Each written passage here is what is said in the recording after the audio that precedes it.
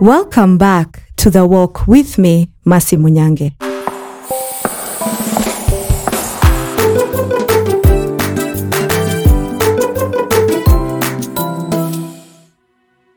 The workplace is a place where people of all backgrounds, tribes, cultures, and beliefs converge with the sole aim of earning a living.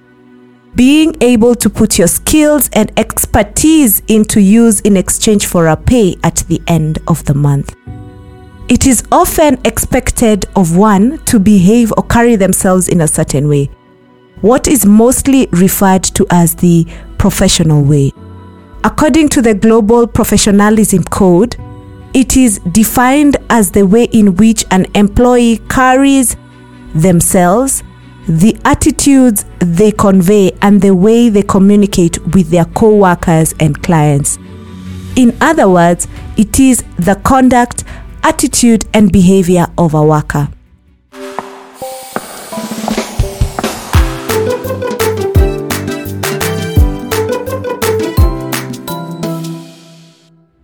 In today's episode of The Walk, we seek to delve deeper on, number 1, what it truly means to be a professional at the workplace.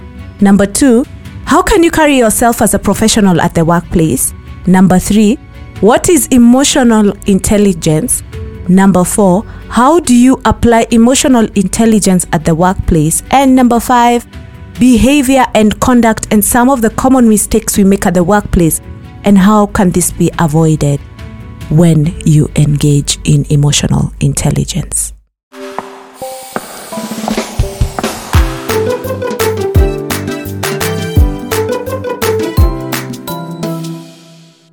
Every organization has a code of ethics, which they induct the employees as they join the organization.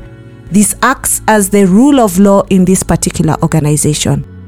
Looking back to when I joined my first employer, I was informed by my family, who of course had been working for a while, on how to dress, how to engage with others, and emphasis was put on the one in authority, how to speak to them, how to ask questions, and having a learning attitude, amongst other attributes, which then fostered my behavior even as I started to work and get to understand the ways of the organization.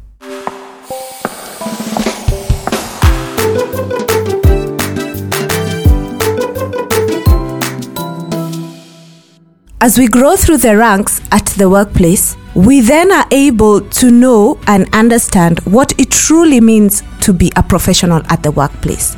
What I have learned is that, number 1, professional conduct involves your ethics, morals, and standards of behavior.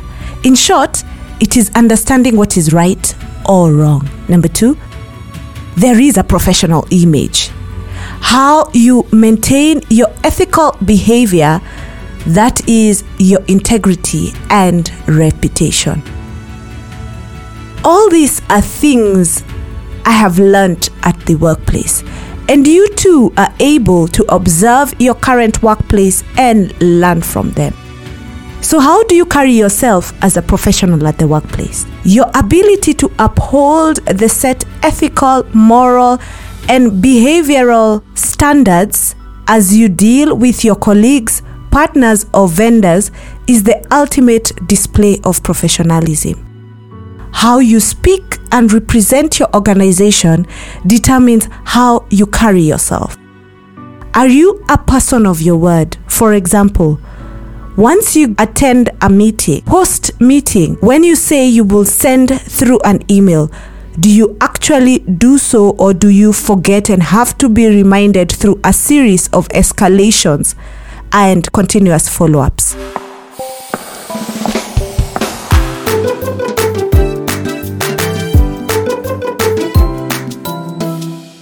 Now that you are a professional at the workplace, how do you apply emotional intelligence? Well, we all begin from somewhere. Well, we shall begin by defining emotional intelligence. According to the Oxford Dictionary, it defines emotional intelligence as the capacity to be aware of, control, and express one's emotions and to handle interpersonal relationships judicially and empathetically. To be honest, really, most times at work, when faced with a difficult colleague or boss, one doesn't apply emotional intelligence, but rather becomes sucked up into personal vendetta and exchange of words, which display distress rather than application of emotional intelligence. Pause there for a minute and let us reflect. Are these common things you tend to do with your colleagues? As a manager, have targets and deadlines made you be one of those bosses who deny your subordinates leave until the task is accomplished? As a colleague, do you often find yourself not communicating regarding meeting times, dates, and locations, or even forget to update your team and your manager on what is happening within your portfolio? As a colleague, when you are upset about something at work, do you shout, snap, or storm out of meetings, or even lash out at your colleagues and partners? When things are not working, do you go on and on to whine about why they are not working, complaining to no end?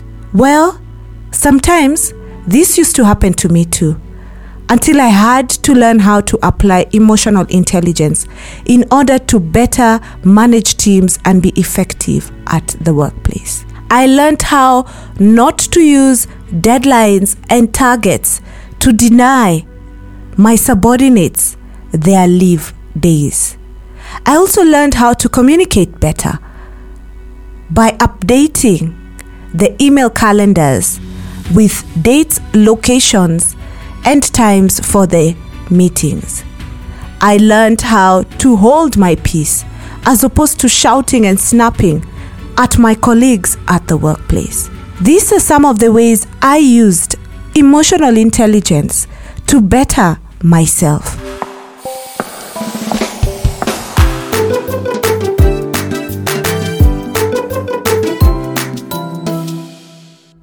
I will take you through 5 elements of emotional intelligence according to the Coleman's EQ theory, which have helped me over the years become aware of myself. Number 1, empathy.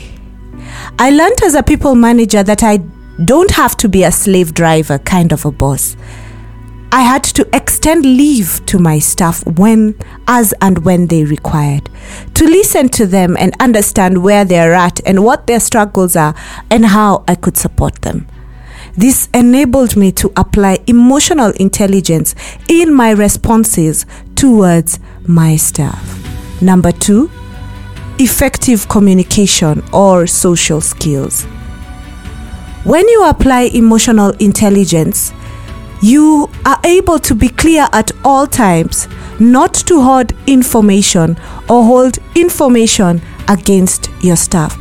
Therefore, as a people manager, it is important to be able to effectively communicate to your staff to enable them to become abreast of what is happening within the organization so that they too can be aligned to the strategy of the organization. Number 3, self-awareness. Being aware of my environment enabled me to be able to apply the right tone of voice when engaging with colleagues despite the different circumstances that presented themselves. Most often, when a colleague did not adhere to the work they did past the deadline set, I had to be aware of myself, not to lash out at them, but rather understand why it is they were not able to do the task at hand. Number 4, self-regulation. Knowing when and how to break bad news to your team. When bad things happen or crises happen, it was not a point for me to hit the roof but rather regulate myself, observe the team's demeanor in delivering the news. This enabled them not to absorb the shock or lash out as well, but rather receive it and have the attitude for solutions. Number 5, motivation.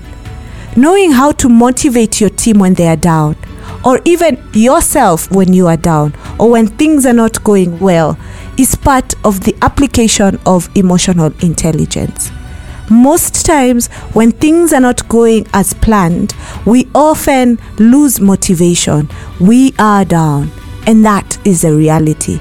But rather, we ought to apply emotional intelligence to pick ourselves up, dust ourselves, and allow ourselves to move forward despite the circumstances. Emotional intelligence is learned and practiced. The more you put it into practice, the better you become at engaging with people and driving results. It is always important to remember that you are dealing with people who have feelings and not machines. Hence, the need to be aware of this and apply emotional intelligence.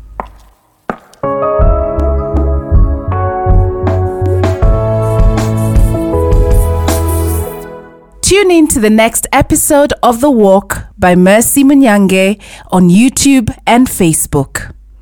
Subscribe to our podcast on YouTube and please follow us on Facebook. Share the word, it will be worth it.